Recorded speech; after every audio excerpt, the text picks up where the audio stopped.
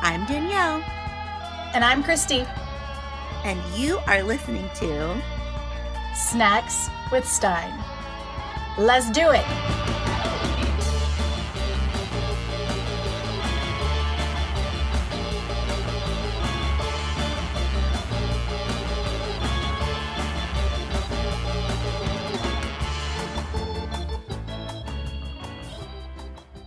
Welcome to Snacks with Stein, episode 16. I'm Danielle, and Christy is in lovely Colorado with some bears. How's it going?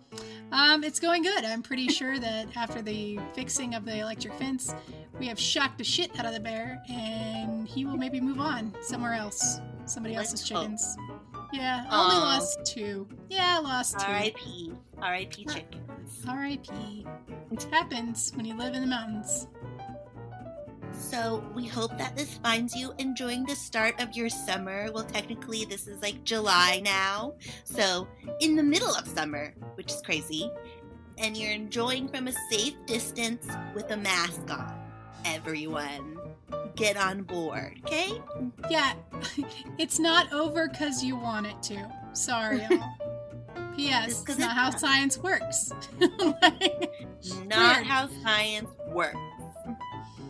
Yeah, I really hope by the time this comes out that everything's fine and Danielle and I are super wrong.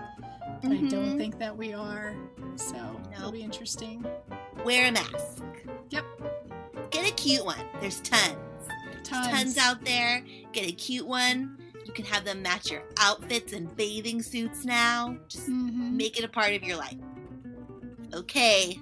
What snack are you having today? Okay, so I have taken a page from your book. I have made a charcuterie board of type. Yeah. Sort of. I've got some saltine crackers. I have some Baby Bell cheese wedges. Love it. And I have pickled green beans. Ooh. Have you ever had pickled green beans? I have not. I enjoy green beans, especially fried ones, but I've not ever had pickled ones. So this is, I made these myself. It's a family recipe. My Granny Campbell, was canning these beans, in the 30s, and it's her recipe. I've been making them for years. My family is insane about them. They're so good. It's just like a pickle, but it's a green bean. It's got a nice crunch and a snap and some dilly and garlicky. It's really good. That sounds delicious. Yeah. You should market those and make negative. I enjoy canning, but I assume the risk of botulism, and I won't be. Oh, true. I've never had any trouble with it because these are recipes that they've been doing since the 30s, and everybody's okay. But I would not want the risk of a canned something. I forgot about pesky botulism. Yeah.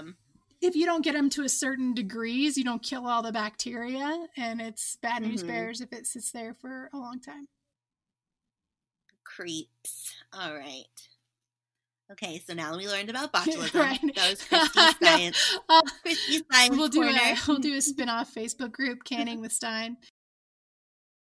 Okay, so tonight we have what I consider one of the more famous of the Goosebumps books, I guess, or at least I think it's up there, and it is The Abominable Snowman from Pasadena, and this was put out in 1995, so it's one of the older ones, or relatively. And I picked it because I wanted something really summery, and we've been having a heat wave. And like I said, this is a fan favorite. And if you saw either of the 2 newer movies with Jack Black, the snowman was Mos Def in those movies, and he was a big part of the first one. So he's an icon along with Slappy and those other guys. So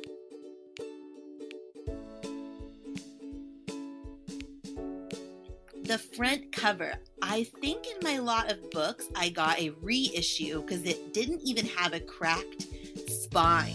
So I do not have the original version, but I think the cover's the same.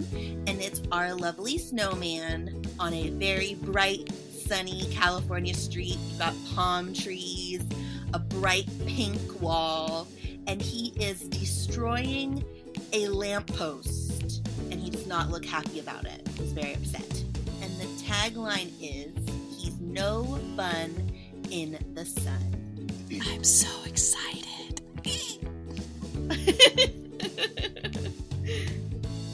We all like Abominable Snowman There's here. just something kind of awesome about Yeti, and I just don't know what it is. Like, it's like he is like the badass of the cryptids. Like, you could argue Bigfoot, but like the snow element of it just brings Yeti a little higher. And for some reason, in my mind, Yeti's bigger than Bigfoot. I think so. My mind too. Mm-hmm. And not to bring up Disney again, but as a child of Disneyland and of the Matterhorn, Yetis have a very, very special place in my heart. So, and now we have Expedition Everest, who also has a Yeti, but Matterhorn came first. Matterhorn did come first, and I will say Natalie has the little girl Yeti from Expedition Everest. She named her Gertie. Mm-hmm. That's the best name. Gertie ever. the Yeti. It's perfect. It's like it's magical. All right. All right. Start this book. Tell me a story. Yes. Okay. Jordan Blake has wanted to see snow his entire life. Unfortunately, he's a born and raised resident of sunny Pasadena, California.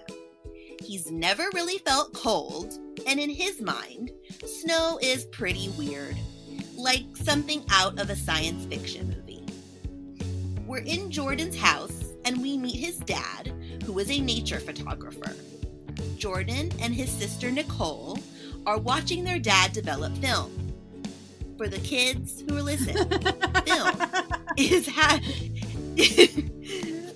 film is an old way of taking pictures. You had to print in a dark room. It's a whole thing.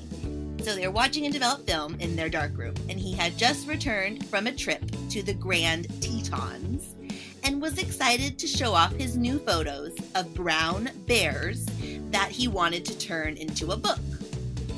And the Blake family had just recently gone through a divorce, and their mom was getting settled into her new home in Pennsylvania.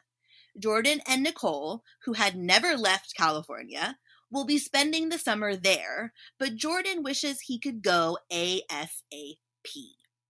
Because when Dad goes on his trips, Mrs. Wichens comes to watch them, and she is the worst. They have to clean their room every morning because she inspects for dust. And her dinners consist of, don't barf, livers, Brussels sprouts, and fish head soup with a glass of soy milk.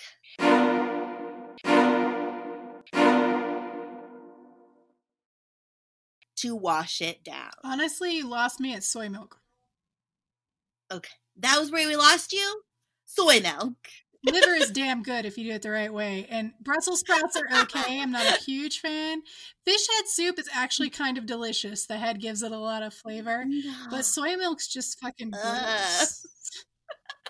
Find a cow.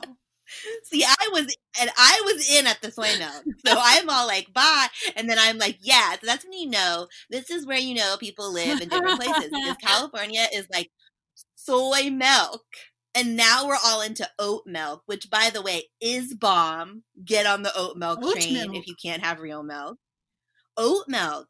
Man. Okay, if you don't like soy milk, because I like soy milk a little bit, but it does water everything down, which I don't like.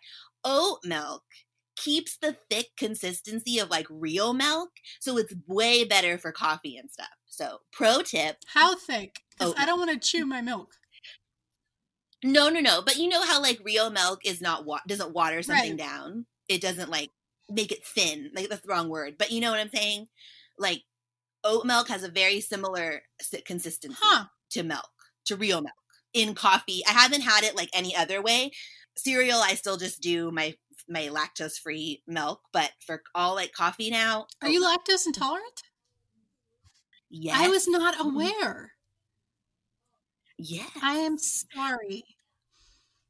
I cheat and I take Lactaid and all that crap. It's fine. Because we've had discussions before about Dole Whip and stuff like that. I never thought. I know. Well, Dole Whip is lactose. Oh, is it? Oh, okay. Dole Whip has no dairy. Yeah. But I have ice cream and stuff. I just take medicine and cry sometimes.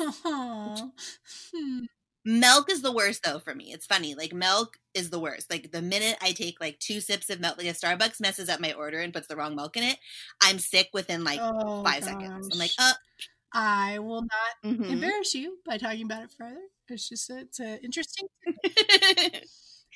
It's a part of my life. It's okay. I found oat milk. My life is I feel bad for throwing all this cheese in your face. Look, I eat cheese. I just cheat. I'm a cheater. I have my cheese, like I'll have pizza, and then I feel sad, and then I just don't have cheese for 3 days. So soy milk.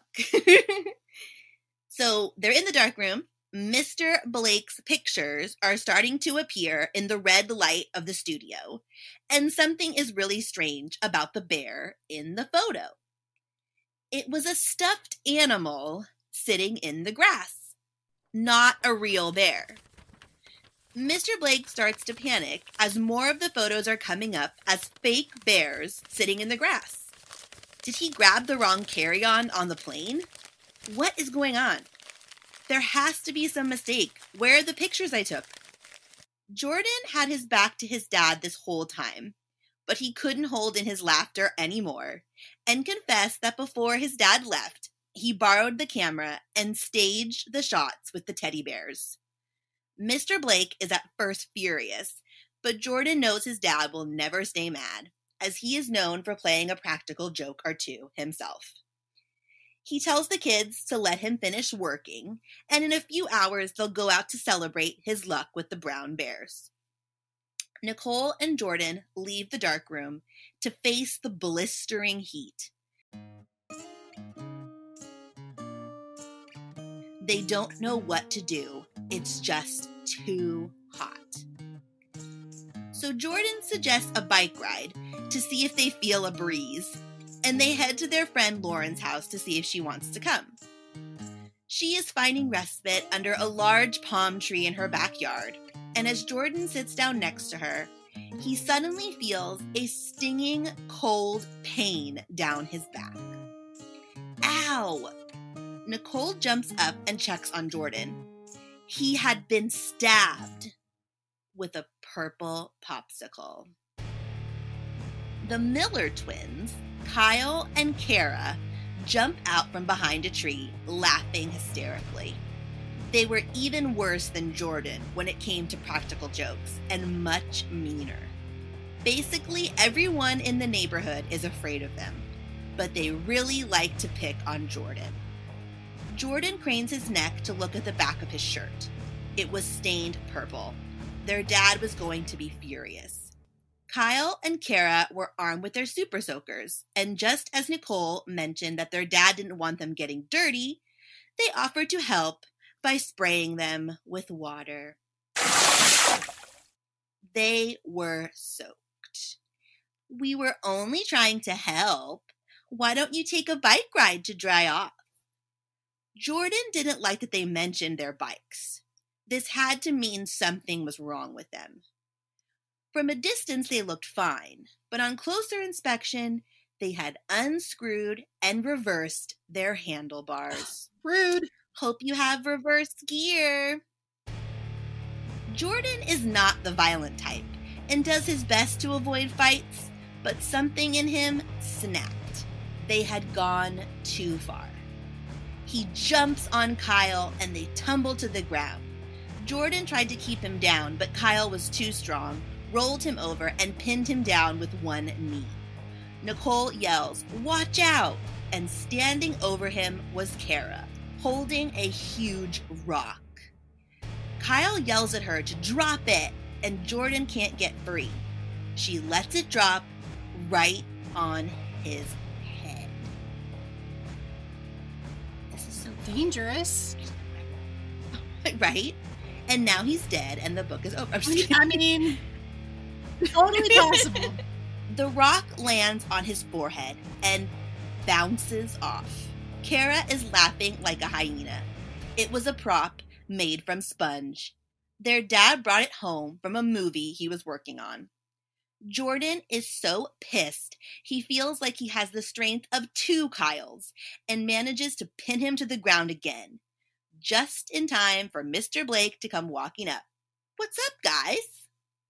He starts to deflect, but Mr. Blake is too excited about something to even notice they had been fighting. Wilderness Magazine just called. They want to fly me to Alaska. Oh, great. Dad gets to go on another trip, and they get to stay behind, bored to death, melting, and with Mrs. Hitchens. Mr. Blake starts to tell them that he called Mrs. Hitchens, and it turns out she can't come and stay this time, so they just have to come with him. Nicole and Jordan are overjoyed. They get to see snow, tons of it. Mr. Blake tells them that they want him to track down and photograph some kind of snow creature, an abominable snowman. Kyle and Kara start to laugh, and Nicole is getting skeptical. Has anybody actually seen this thing? All Mr. Blake knows is that some kind of creature has been spotted, and they want his help tracking it down and taking photos. He knows there's no such thing as the abominable snowman, but they're paying a big fee, and either way, he'll get some great shots of the Alaskan tundra. He leaves the kids to go back to the darkroom and reminds them again that they're going to dinner, so don't get into any more trouble. Did you have a super soaker? There it is. I did. I was never big into them, but we had some. They were fun. Fun times. I think that was my please, please, please, please, please, please. Getting sprayed in the face would hurt. Well, I just remember thinking it was such a cool concept because we'd only had crappy dollar store water guns before. And this is when, you could pump up the pressure and it would shoot real far. It's pretty cool.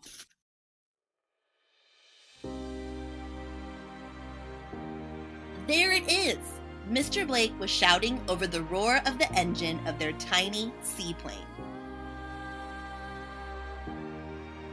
They had finally reached the Iknek airstrip after what felt like hours of flying over fields of white. Jordan couldn't believe just how white everything was. Dad explains that they'll be staying in a cabin deep in the woods. So after tonight, it will be camping food and sleeping bags. They have to meet their guide, Arthur Maxwell, after they have some dinner in town. The plane is starting to descend, and it lurched as the pilot hit the brakes. Jordan notices something huge and white looming at the end of the runway. It was him. It was the abominable snowman. Nicole, Mr. Blake, and the pilot all started laughing. It was just a statue of a polar bear, the symbol for the town. They hopped off the plane at the Iknek airport, which was like a tiny wooden house with 2 rooms. The pilot opened the cargo hold and helped Mr. Blake get his huge red trunk. It was full of supplies and photography gear, but it reminded Jordan of a red coffin. A tall, brawny man approached the group and introduced himself as Arthur Maxwell, and they all exchanged introductions. Arthur wasn't too pleased to see Jordan and Nicole, as he couldn't recall Mr. Blake mentioning kids. Jordan breaks the silence by suggesting they find a place to eat, and Mr. Blake asks how far it is to town. Arthur explains that they're looking at it. It was literally 1 road. Arthur takes them to a diner called Betty's, and they settle in for their last hot meal of the trip. They go over the plan for getting to camp. It involves a sled, 4 sled dogs, and 10 miles of walking. 10 miles? And that's how old are these kids? That's when I say no.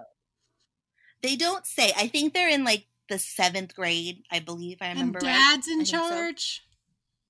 Yep. Mm, Gonna go bad. yeah. Real bad. This is one of those things that we're like, Dad's like, they'll be fine. I did it. I have to do it. It'll be fine. Wrong. Wrong. Before we go to Disney World, I have a schedule, and we take walks together. Like, we build up endurance. There is no damn way those kids are going to walk 10 miles. Yep. All right, continue. 10 miles. Good luck, kids. 10 miles. Yeah, good luck, kids. So, as one would suspect, Jordan and Nicole have never walked that far in their life. So, they are not happy. Mr. Blake doesn't want to take a helicopter or like a snowmobile because he wants to take photographs along the way. Great.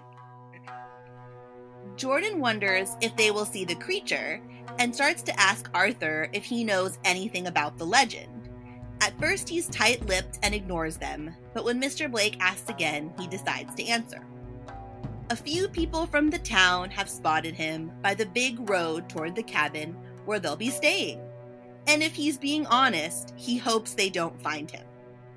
Mr. Blake explains that he is here to prove that he exists and that this is his job, so, he hopes we do find him. And Arthur just keeps insisting that he is real because a fellow musher friend of his got stuck out in a blizzard and ran right into the monster.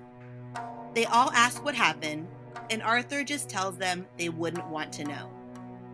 But Mr. Blake insists that they do want to know. Arthur tells them that the monster made off with one of the sled dogs, and whatever happened to it sounded pretty bad. I know.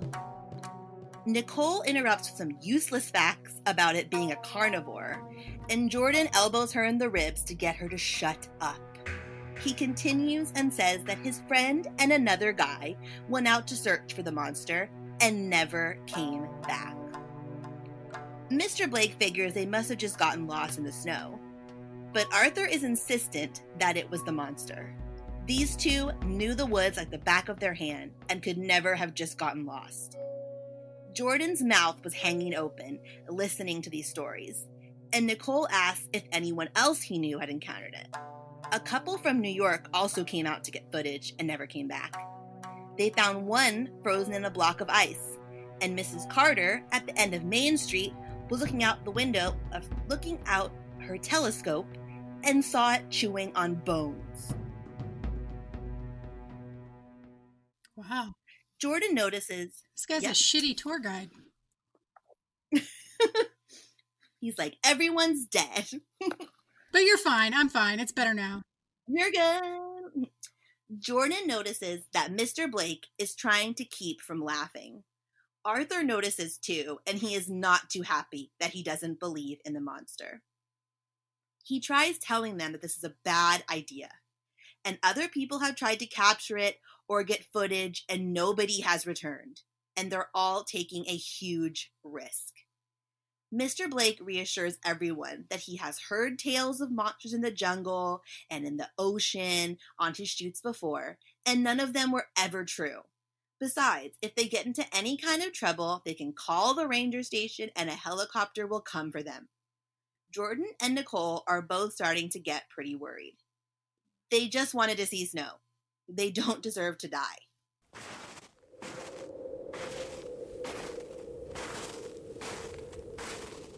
The group was on mile 2 of their walk to the cabin, and at first Jordan and Nicole couldn't get enough of the snow, but the cold was setting in.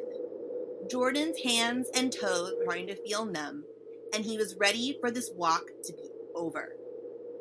Jordan lodged a snowball at his sister's back, and she tried to get their dad's attention, but he was too busy taking pictures of everything. The trunk was being pulled on the sled by 4 Alaskan Huskies: Binko, Rocky, Tintin, and Lars. Jordan and Nicole were each carrying a backpack full of emergency supplies, just in case. Just in case of what? In case they got lost in the woods, or the dogs ran away with the sled, or the abominable snowman catches them. Mr. Blake finally breaks away from the camera lens, just to yell back at the two to be careful, who are busy hurling snow at each other. But Jordan can't figure out what possible trouble there could be. It's just snow for miles and miles and miles. Jordan runs off and tries to get Nicole to chase after him, but she yells back, "Look out!" But Jordan is not falling for that old trick.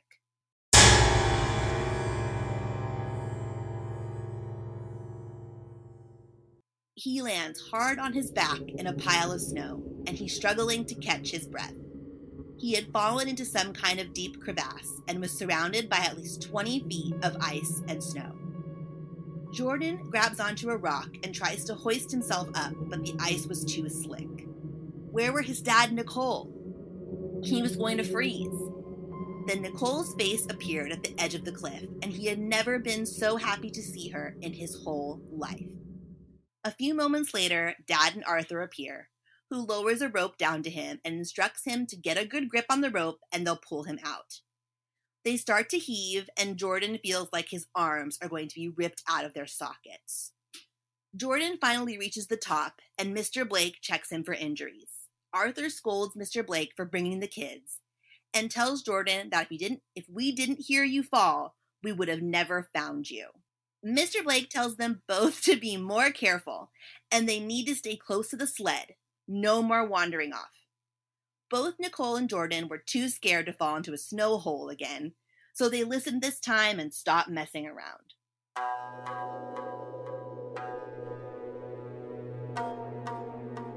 As they get closer to the cabin, Arthur points out a snow rise off in the distance and tells them that is where the snow monster was last spotted.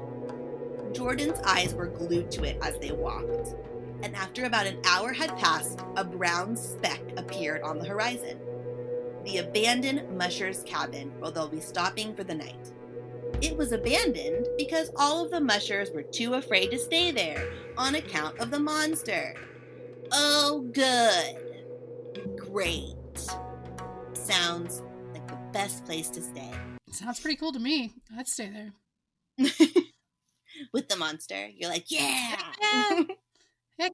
No, this is very Dyatlov Pass of them that's happening right now, and I'm on board. Like, I think that'd be cool as shit. Okay. It was around 8 p.m. by the time they reached the cabin, and Arthur, once again, was not happy. They had taken too long on account of the kids and Mr. Blake's constant picture-taking. They settle in for the night, get the dogs to bed, and as Jordan falls asleep, he is listening for the sounds of the monster's footsteps. Bright morning sun was streaming into the cabin, and Mr. Blake was waking the kids for breakfast. First, he was heading outside to check on Arthur and the dogs.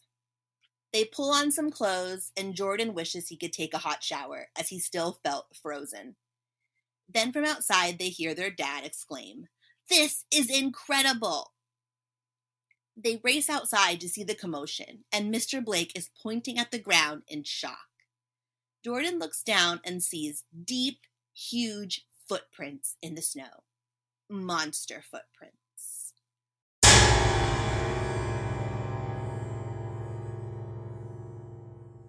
Arthur hurried over, and he had a look of sheer terror on his face. They have to go. He was here. We're in terrible danger. The monster is nearby. Nicole and Mr. Blake were leaning in for a closer look, and Jordan is starting to see that even Nicole believes this is the real deal. Then Jordan notices a light glimmering in his dad's eyes, and he squints at him suspiciously. "Jordan, I should have known." He started to laugh. He just couldn't help it. Arthur didn't get the joke and was not amused. His face turned red and he stormed off to finish his work. Jordan had woken up before everyone else and drew the prints with his mittens and made sure to cover his tracks on the way back inside. He thought his dad would get a good laugh, but not this time. He sternly reminds them both that this is not Pasadena and anything could happen out here in the wilds of Alaska. absolutely no more practical jokes. They head inside for breakfast, and Arthur joins them. He looks at Jordan and scowls.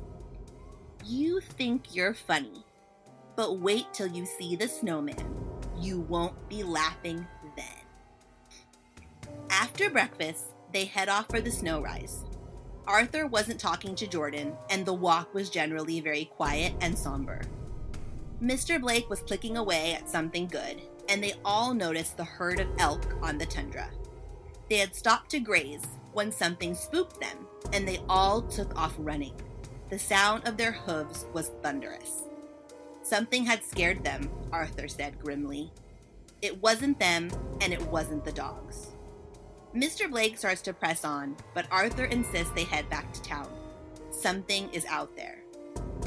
Mr. Blake was not going to turn back after coming all this way, and they had a job to do, and they were not going back without a good reason. Arthur insists that they have a good reason, but Mr. Blake doesn't see it that way. They keep walking, and the dogs stop suddenly at the base of some pine trees and begin to bark. Nicole huddles close to her dad, and Arthur says that something is scaring them, something really bad. Their hair was standing straight up. There is something dangerous on that snow rise, dangerous and very near.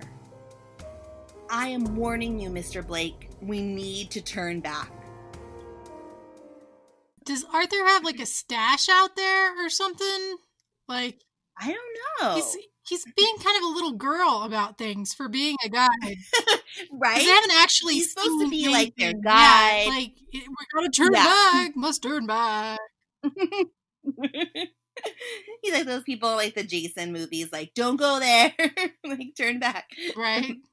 And they're like, why? And then, yeah, so I don't know. He's a baby. Mr. Blake will not budge and yells at the dogs to mush, but they just keep backing away. Arthur and the dogs will not go any further. The kids look to their dad, and he begins to relent. Maybe Arthur is right.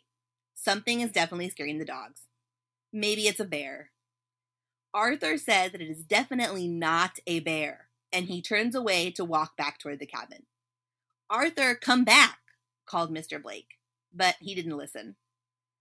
Mr. Blake peers into the woods and wishes that he could just see what was out there. Jordan suggests they go check it out and get some great pictures, but Mr. Blake is starting to think it will be too dangerous. Back at the cabin, Mr. Blake is in a terrible mood. Jordan had just thrown off his heavy backpack and flopped into his sleeping bag when his dad tells them to go collect logs for firewood.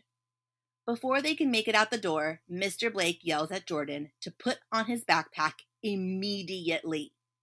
He cannot ever leave the cabin without his bag. Everything inside it will keep him alive if he gets lost.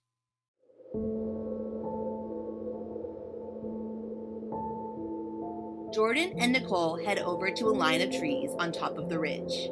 They peer over it and notice a frozen river and decide to get closer. Ignoring Nicole's advice, Jordan tests out the ice and declares it solid, and wonders if the fish were still alive under there. Nicole reminds him that Dad will kill him if he has another accident, so he backs off from exploring and they go collect their firewood. Once they got back to the cabin, it seems that Mr. Blake's bad mood had started to wear off, and he suggested pancakes for dinner. Breakfast dinner is the best dinner. That's all I'm gonna say. Oh, all the time. If I'm in that place where I'm All like, I don't know what to make. I'm really tired of making dinner, and I don't want to fight the kids about dinner. I'm like, you know what? Breakfast for dinner. The only thing you really have to determine is, do you want to make pancakes or waffles?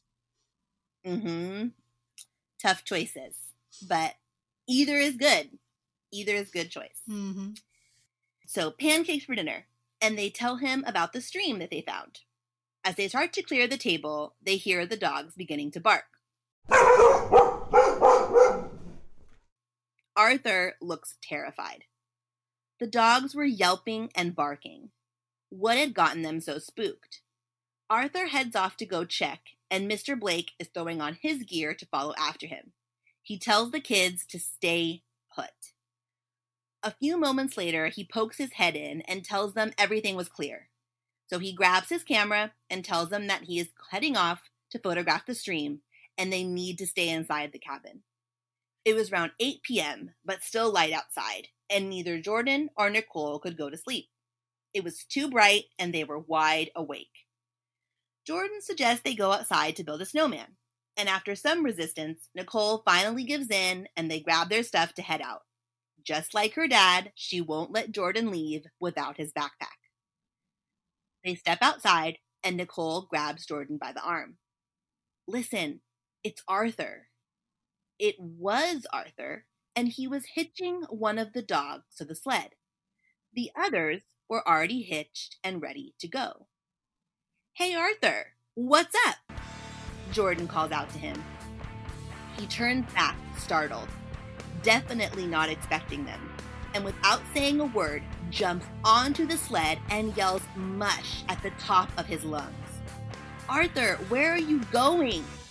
Nicole and Jordan take off after the sled, yelling for him to please stop, but the sled kept getting farther and farther away. Arthur never looked back. Nicole and Jordan chase after the sled in vain and watch it get smaller and smaller over the ridge. Eventually, it disappeared out into the frozen tundra. He falls to the ground, exhausted and out of breath. Arthur had taken all of their food and supplies, leaving them stranded. What an That's ass. a dick move, Arthur. Like, I'm not... He's a baby. And Well, I mean, truly, like, out in that landscape with no supplies, I mean, you have effectively murdered, like, a family. And I'm right? confused about his motivation. Because I feel like, yes, he's been avertant to, like, the monster, but I didn't feel like he was in a panic state enough to, like, kill a family. Right? I didn't get it either. Nicole yells for Jordan to get up, and they both realize they have no idea where they are. All around them was just white and gray, and then more white. They argue about the direction of the cabin and decide they should follow their tracks back. Unfortunately, the snow is just getting heavier, and most of them have already been covered up. Nicole is terrified, and so is Jordan, but he's trying to keep a brave face. They keep walking, calling out, "Dad, Dad," making sure to keep a hold of each other through the wind and flurries.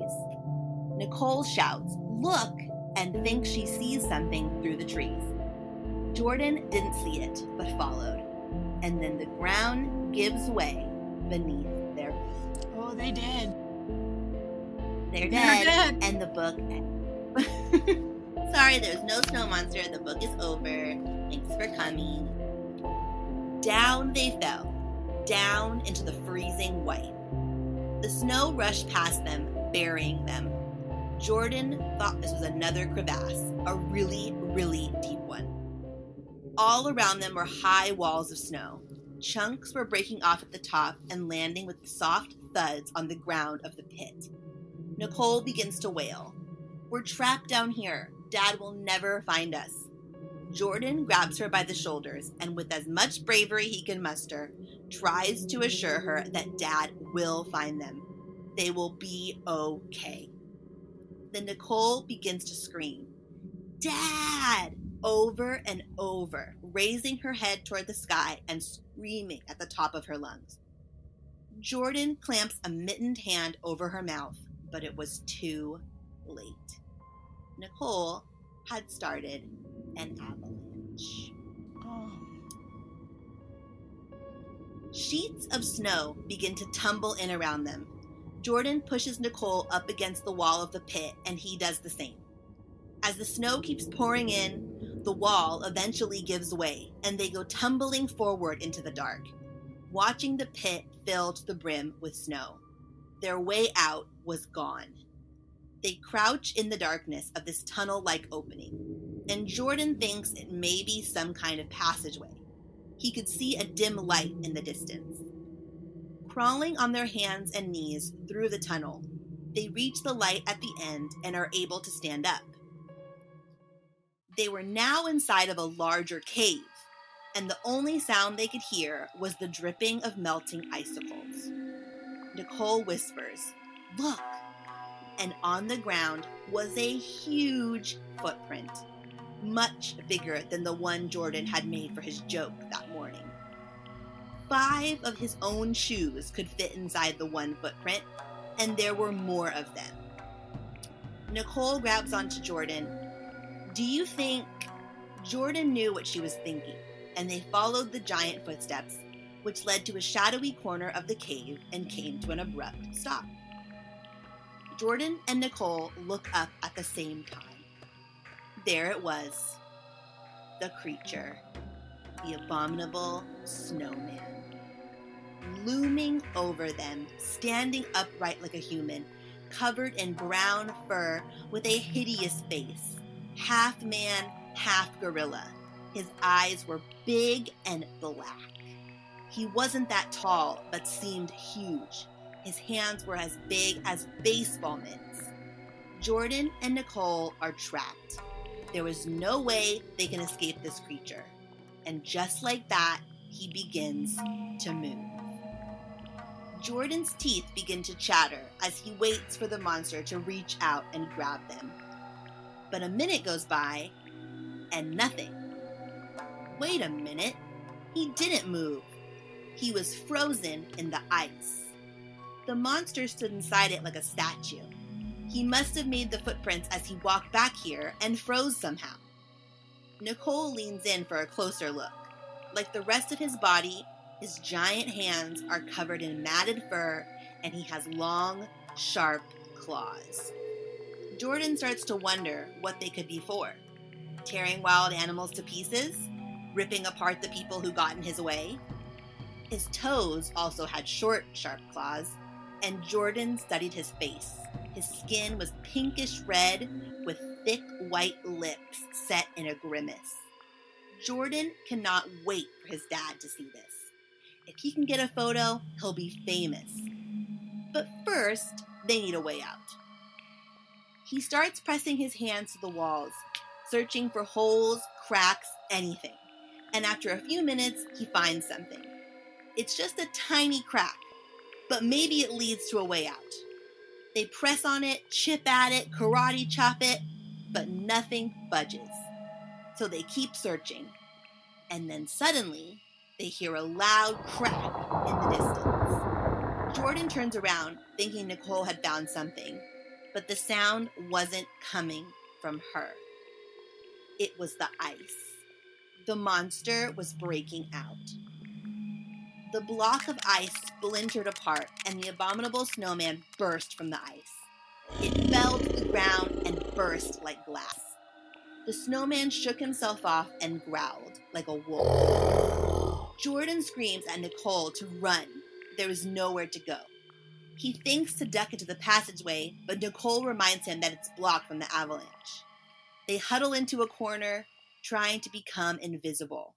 And across the cave, the snowman roars so loudly it shakes the walls.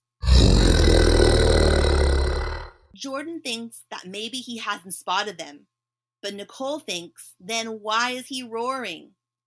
The monster sniffed and twitched his gorilla nose in the air. He can smell us. The monster turned his head one way and then the other. He was searching for them. He grunts and stares into the corner of the cave. The creature is staggering toward them, grunting with every step.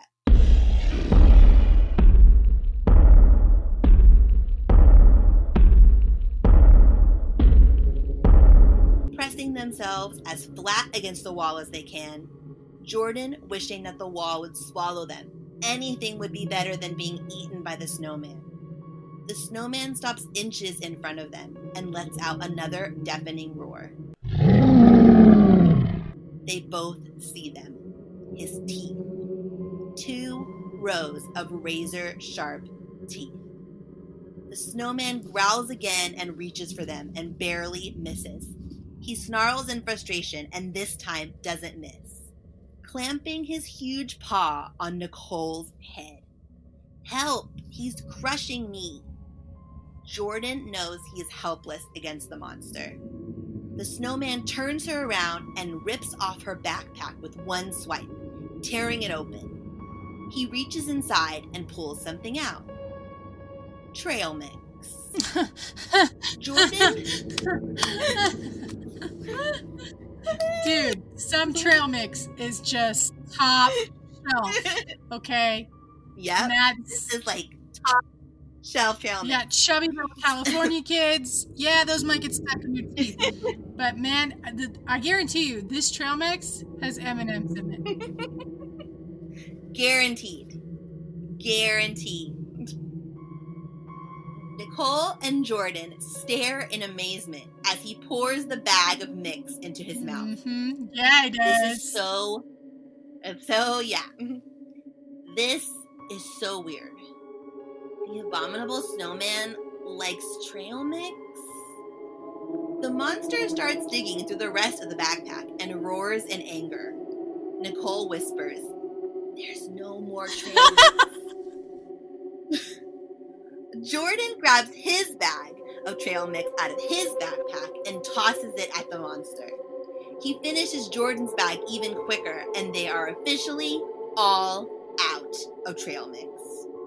The monster stretches and roars, and with two gigantic arms reaches out toward them, grabs them both off the ground, and brings them to his face toward his mouth, preparing to eat them. Jordan struggled, but the monster was too strong. He pounds his fist on his chest and kicked him as hard as he could, but it didn't seem to faze him. The monster had draped them over the crook of one arm, gripping them tightly. Where is he taking us?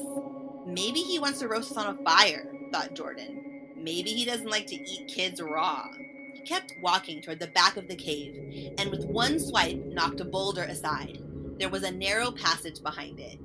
Jordan and Nicole groan. Why didn't they see that before?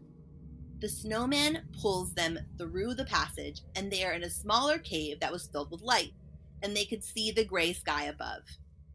Balancing the kids in one arm, the monster starts to scale the walls, and with big, lurching steps, he climbs out. The blizzard had stopped, and fresh snow blanketed the tundra. The monster's footsteps were sinking deep into the snow, and each time Jordan tried to break free, the monster's claws would dig a little deeper. Poor Dad, thought Jordan. He'll never know what happened to us, unless they find our bones in the woods. In the distance, Jordan hears something. A barking dog. The snowman stops and puts Jordan and Nicole down in the snow. They look at each other for a minute and take off running. They can't tell if he's chasing them. All they see is white. Then a dark spot in the distance. The cabin. They hear a dog furiously barking, the one that Arthur had left behind. Jordan and Nicole burst through the doors. Dad, we found the abominable snowman. But the cabin was empty and bare. They were all alone. Nicole wondered why the snowman let them go, and what would have happened to them if the dog didn't start barking. They peer out the window looking for any signs of Mr. Blake, but they don't see a thing. Then the dog starts to bark again. The monster was back. Jordan and Nicole race around the cabin looking for a place to hide, and they squeeze in behind the wood stove. All they hear is the crunch, crunch, crunch of the monster's heavy footsteps, and they stop just outside the door. It blows open with a blast of cold air. Jordan, Nicole, it was Mr. Blake. He looks around the cabin, expecting them to be asleep, and asks them what happened to Arthur. They explain that he took off, and Mr. Blake starts to get a little panicked. They have to radio for help. They won't survive without food. Jordan and Nicole cut him off and tell him that they found the snowman. Of course, Mr. Blake just assumes Jordan is up to his old tricks. But this time, Nicole is on his side, and he always believes her.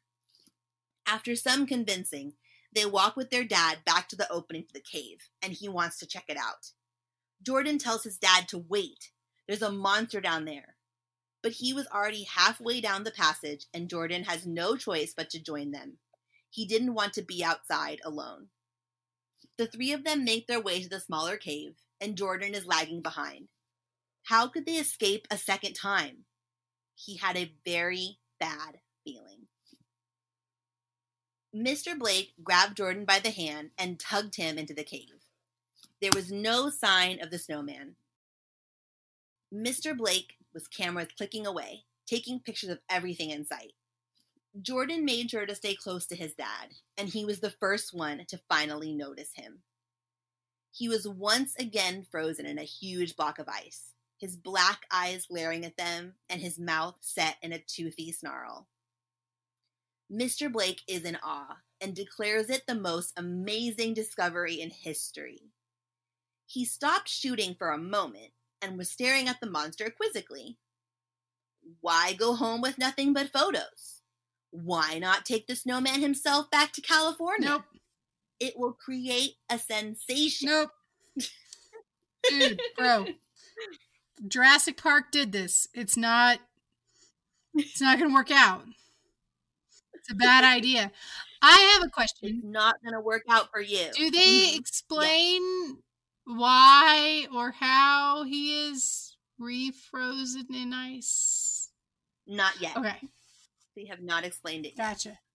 Jordan warns him that this thing is alive, remember? It could break out of the ice at any moment, and there is no way they could control him.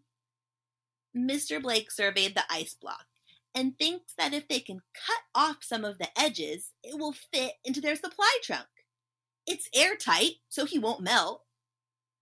Jordan and Nicole cannot believe their dad is being so insane. Jordan once again reminds him that they were attacked, and Nicole points out the razor-sharp teeth, but Mr. Blake says it's worth the risk. Dad of the year. Dad of the year. Yeah, seriously. No mom would do that. Just kidding. Yeah, it's true. Like, there's definitely a lot of willful ignorance going on here. Yeah. Mm-hmm. They rush back to the cabin for the saw and the trunk, but realize they'll also need a sled for the dog to pull. Nicole remembered the sled that was left behind, and they attach Lars to it and head back to the cave. Mr. Blake begins to hack away at the ice block, while Jordan watches for any sign of movement from the monster. Do you have to saw so loudly? He could wake up. The slightest crack sends Jordan into a panic, but so far the monster hasn't shown a single sign of life. After what felt like hours, they got the monster into the supply trunk, and Jordan suggests to Nicole that they sneak a few snowballs back with them to get Kara and Kyle back at home. The three manage to somehow, with the help of Lars and the sled, hoist the creature out of the cave and onto the snowbank. It was past midnight once they reached the cabin, and they all wanted to sleep. But Mr. Blake didn't want them to stay there overnight without food and supplies, so he reached into his bag for the radio. But the radio was gone.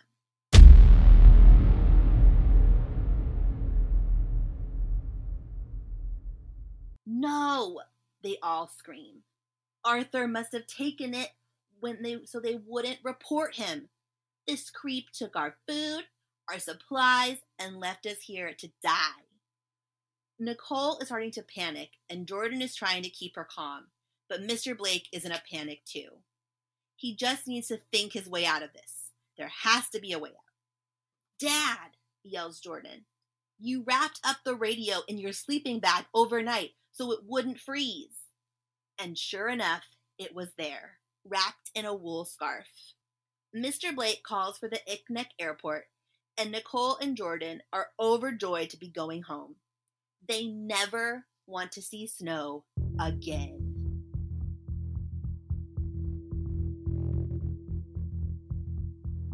The radio said it was going to be 100 degrees, and Jordan and Nicole couldn't be happier. The Alaska trip seemed like a distant bad dream, but Jordan knew it wasn't. He remembered everything, every time he walked past the dark room where Mr. Blake was keeping the monster. Catching some sun in their backyard, their friend Lauren had come over to hear all about the trip, but Nicole and Jordan didn't really want to talk about it. Plus, she couldn't know what they found.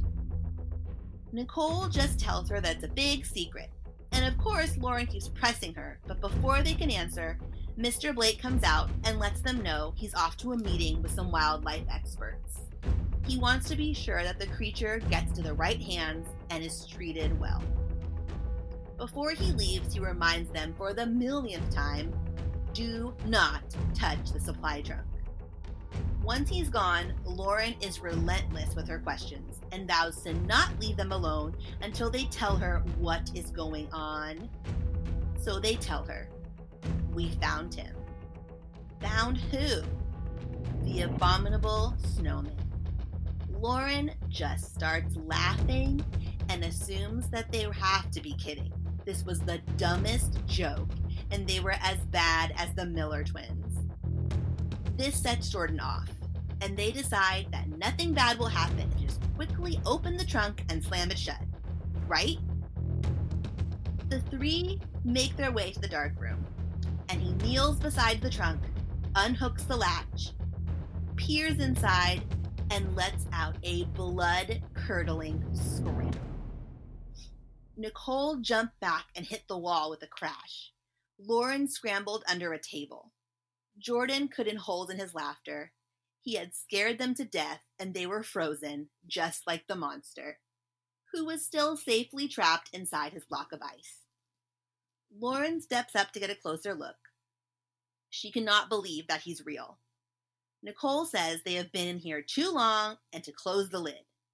Jordan does, but sneaks out 2 snowballs before it slams shut. He passes one to Nicole and starts to giggle. Hey, Lauren, think fast. And Nicole sends the snowball in her direction, but it hits a tree with a loud splat. Instead of crumbling to the ground, the snow started to grow. It spread up the tree trunk, over the branches, and within seconds, the entire tree was covered.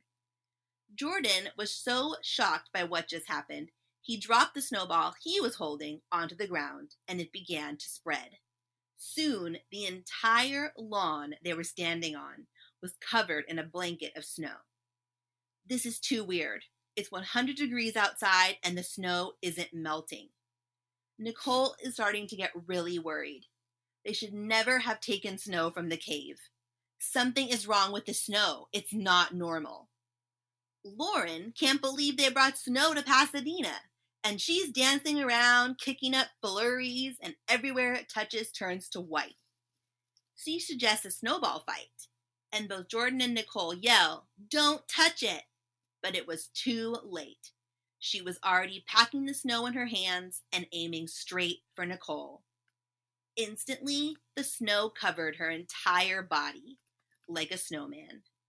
She was frozen solid. Nicole was a statue, a frozen statue. Lauren started to cry. What have I done? Jordan suggests they get her inside. Maybe being indoors and away from the snow will warm her up. First, they prop her in front of the oven, turning it to full blast and the burners for good measure, but it wasn't working. Then Jordan thinks of the furnace, which has to do the trick. They turned the furnace all the way up, and the heat roared out. The red flames were reflecting off of Nicole's frozen face. Jordan starts to panic. This wasn't working, and they were out of options. Then he remembers how warm the abominable snowman felt when they were captured. How is it that a creature who lives in the snow managed to stay so hot? Lauren and Jordan drag the Nicole icicle into the dark room, and he tells Lauren to stay put, and he runs inside the house. Jordan starts searching high and low for trail mix. Please let there be trail mix inside this house. Racing back to the dark room, Jordan opens the latch and starts waving the bag of trail mix in the monster's face. Lauren is pretty sure he has totally lost it. Jordan is frantically waving the trail mix over the snowman, looking for any sign of life, any movement, but he just stared lifelessly back at them. He puts a handful into his mouth and says, "Boy, is this good. I love trail mix."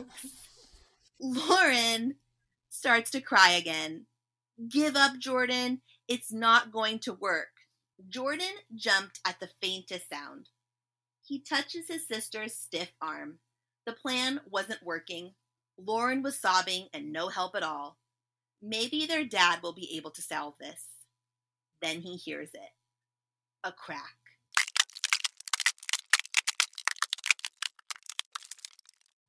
And again, another crack, but this time louder. Then again, a huge crack, and the block of ice ripped apart. The snowman started to groan. Lauren starts screaming, "It's alive!" The monster starts to lurch toward Jordan, reaching out and swiping his paws at him. Jordan wants to get out of there, but he can't leave his sister behind. The monster swipes at him again, and this time grabbed the trail mix from his hands. It dawns on Jordan. This is all the stupid monster wanted. He pours the bag into his giant mouth and tosses it away. Lauren is screaming, "Put him back in the trunk!" But Jordan has no idea how he's supposed to do that. Then he starts to walk toward Nicole with stiff, lumbering steps that shook the floor. The monster reaches his giant arms toward Nicole, gets them around her body, and begins to squeeze. Lauren starts screaming again. He's crushing her. It was Jordan's turn to be frozen. Frozen with fear. The creature hugged Nicole hard. So hard that he lifted her off the ground. Without thinking, Jordan dives forward and starts grabbing at the monster and struggles to pull him off of Nicole. But he is too strong and angrily brushes him away. Lauren shouts, "Look, look!" He saw that a small puddle of water had collected under Nicole's feet. As soon as it hit the floor, it evaporated and vanished. Jordan gets a little closer and sees a dot of pink on her cheeks. He was defrosting her. The snowman releases Nicole, and the ice and snow had all melted and disappeared. Aw, she just needed a hug. I know. Nicole rubbed her face as if she was just waking up and had no idea what happened. They tell her that she has been frozen, and they turn to see the snowman just watching them from the corner of the room. Jordan yells to him, "Thank you." And he doesn't know if he understood, but he grunts back. Lauren is freezing and wants to get out of there, and turns to open the darkroom door. The sun blasts them, and they forget. They had forgotten all about the lawn covered in snow. "Hey!" Jordan yells as he sees the snowman leap out of the darkroom. "He's escaping!" They all start to call out to him, but he's ignoring their cries, and his footsteps thunder across the lawn. His gaze settles on the snow-covered tree, and just like with Nicole, he begins to squeeze, and the snow melts away. Then he drops to the ground and begins to roll in the snow. It seems to stick to his fur, and as he rolled, the snow vanished beneath him. Before long, all of the snow was gone, and his eyes went wide, and he let out a painful cry.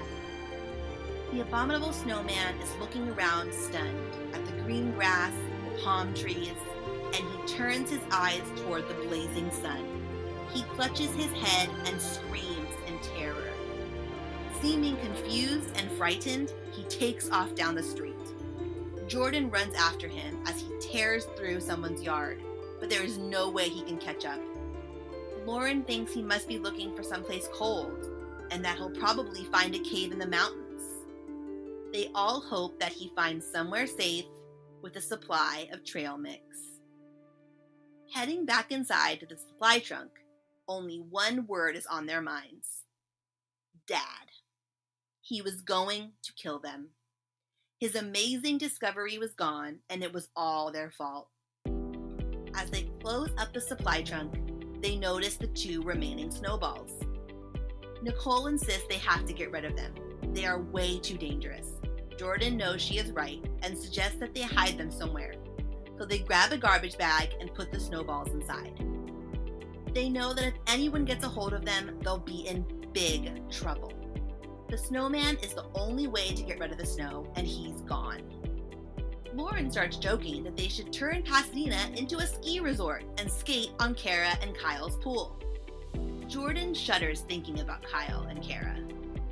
Nicole suggests that they will bury them in an empty lot nearby.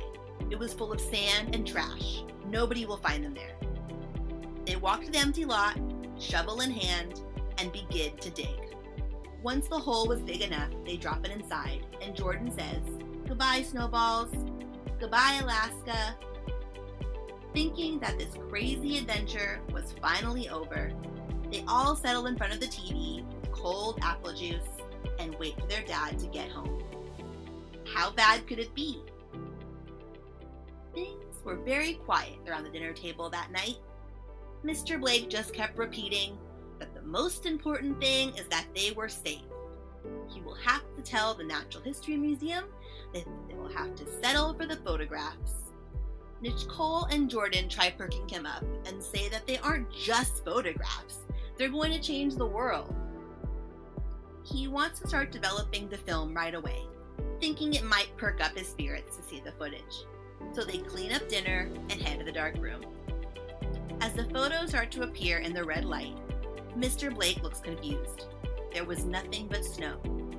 10 pictures in a row of snow. Nicole glares at Jordan, but he swears he didn't do anything this time. Mr. Blake starts to scream. This cannot be happening. The snowman should be standing right there. All of the other photos had turned out fine. The cabin, the sled dogs, the herd of elk. It was as if the snowman never existed and the whole thing never happened. Nicole and Jordan decide to leave the dark room to let their dad finish his work, when they notice the Miller twins digging around in the vacant lot across the street. They were digging up the snowballs. Those creeps had to have been spying on them the whole time. They run across the street at full speed. They have to stop them. Kyle rips open the garbage bag, swings his arm back, and aims at Kara. No, Kyle, stop. Don't throw it. Splat. The end. What? Yep.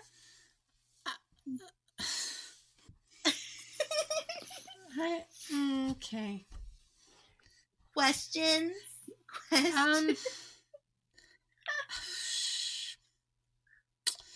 You know, as Yetis go, this one was really very helpful. Mm-hmm. And all he wanted was trail mix, which is understandable because it probably had M&Ms. So that's cool. But I feel like we might be sending a bad message about not dealing with things. Right? Because they kind of Just let him go. Okay, bye. Like, Good luck. Yeah. You look like you're in pain, but it's cool. See ya. Yeah, they like release him into the wild Of Pasadena. of Pasadena. They take the rest of their problems and bury them in a vacant lot. And, you know, go about their lives. This And now presumably we have an icicle child. right? Because presumably Kyle threw it at his sister and now she's a popsicle. Forever. Well, no, Kyle's going Forever. to jail or detention center or something. Yep. And she's dead Mhm. because you don't come back, She's dead. especially if there's no Yeti to bring you back. I enjoyed it because I love the snow and I love snow stories and of course we've already talked about how much we love Yeti. So I enjoyed it, but I feel bad for the poor Yeti. Me too. He's just like, and they don't really explain the magic snow. I mean, we know the snow is obviously not haunted or whatever. It's magic, but Well, obviously we'll never know why. I think the cave scene is probably my favorite because that whole thing about like falling into a cave system and not knowing the way out is a genuine fear that I have. Definitely. Not that I'm near any cave systems or any bullshit like that, but like whenever that happens in a movie, it makes me extremely uncomfortable. I don't like not knowing where I'm going. I think it's a control thing, right? Like we like to be in control. We like to know what to do. And that's a situation where you are likely going to die and you don't have any hope of knowing where to go. And that's terrifying. And it's not like death will come quickly unless you have some kind of instrument to kill yourself. Right. I was more afraid of like being trapped underground in a cave and never found again than I was of the Yeti. Well, and then did we ever get a reason about why the other guy was such an asshole? No, I mean, I think he was just afraid. Like he wanted to keep his trail mix. He wasn't sharing. Yeah, he didn't want to give it up. Okay, well, that was good. That was good. It's a fun one. Yeah. I liked it. If you liked it, if you love hearing Danielle tell stories as much as I do, and you're like, oh my God, I must have more. I cannot wait for the next episode to drop. I cannot wait. If you are in that boat, we have a solution for you. We do have a Patreon. You can go and sign up for as little as $2 a month. We drop all of our episodes on Patreon early. You will always get them first. We take care of our patrons first. That's just the way it is. Also, we have a goal for our Patreon. If we get 50 patrons at any level, we will start doing a monthly drawing for the Snacks with Stein Cup O Swag. So the Cup of Swag is pretty awesome. It's a Snacks with Stein color changing tumbler cup. And inside of the cup, there's all kinds of cool stuff. There's going to be like chocolate, Snacks with Stein theme. There's like chapstick in there. There's a cool coffee sleeve. So like when you go out to get your Starbucks, you can slip on your Snacks with Stein coffee sleeve. So a lot of cool stuff in the cup. When we hit 50, we're going to start giving those away. One per month. We're going to do a drawing only of the patrons. So definitely go and sign up if you want to get those early episodes. If you want to be entered into that drawing to win. The next episode is a return to Fear Street with Party Summer. Yes, I'm feeling summertime vibes hard right now. And we are going to be going back to the beach with Party Summer. I'm excited about it. Beach. But until next time, we are out. Like vowels in the Russian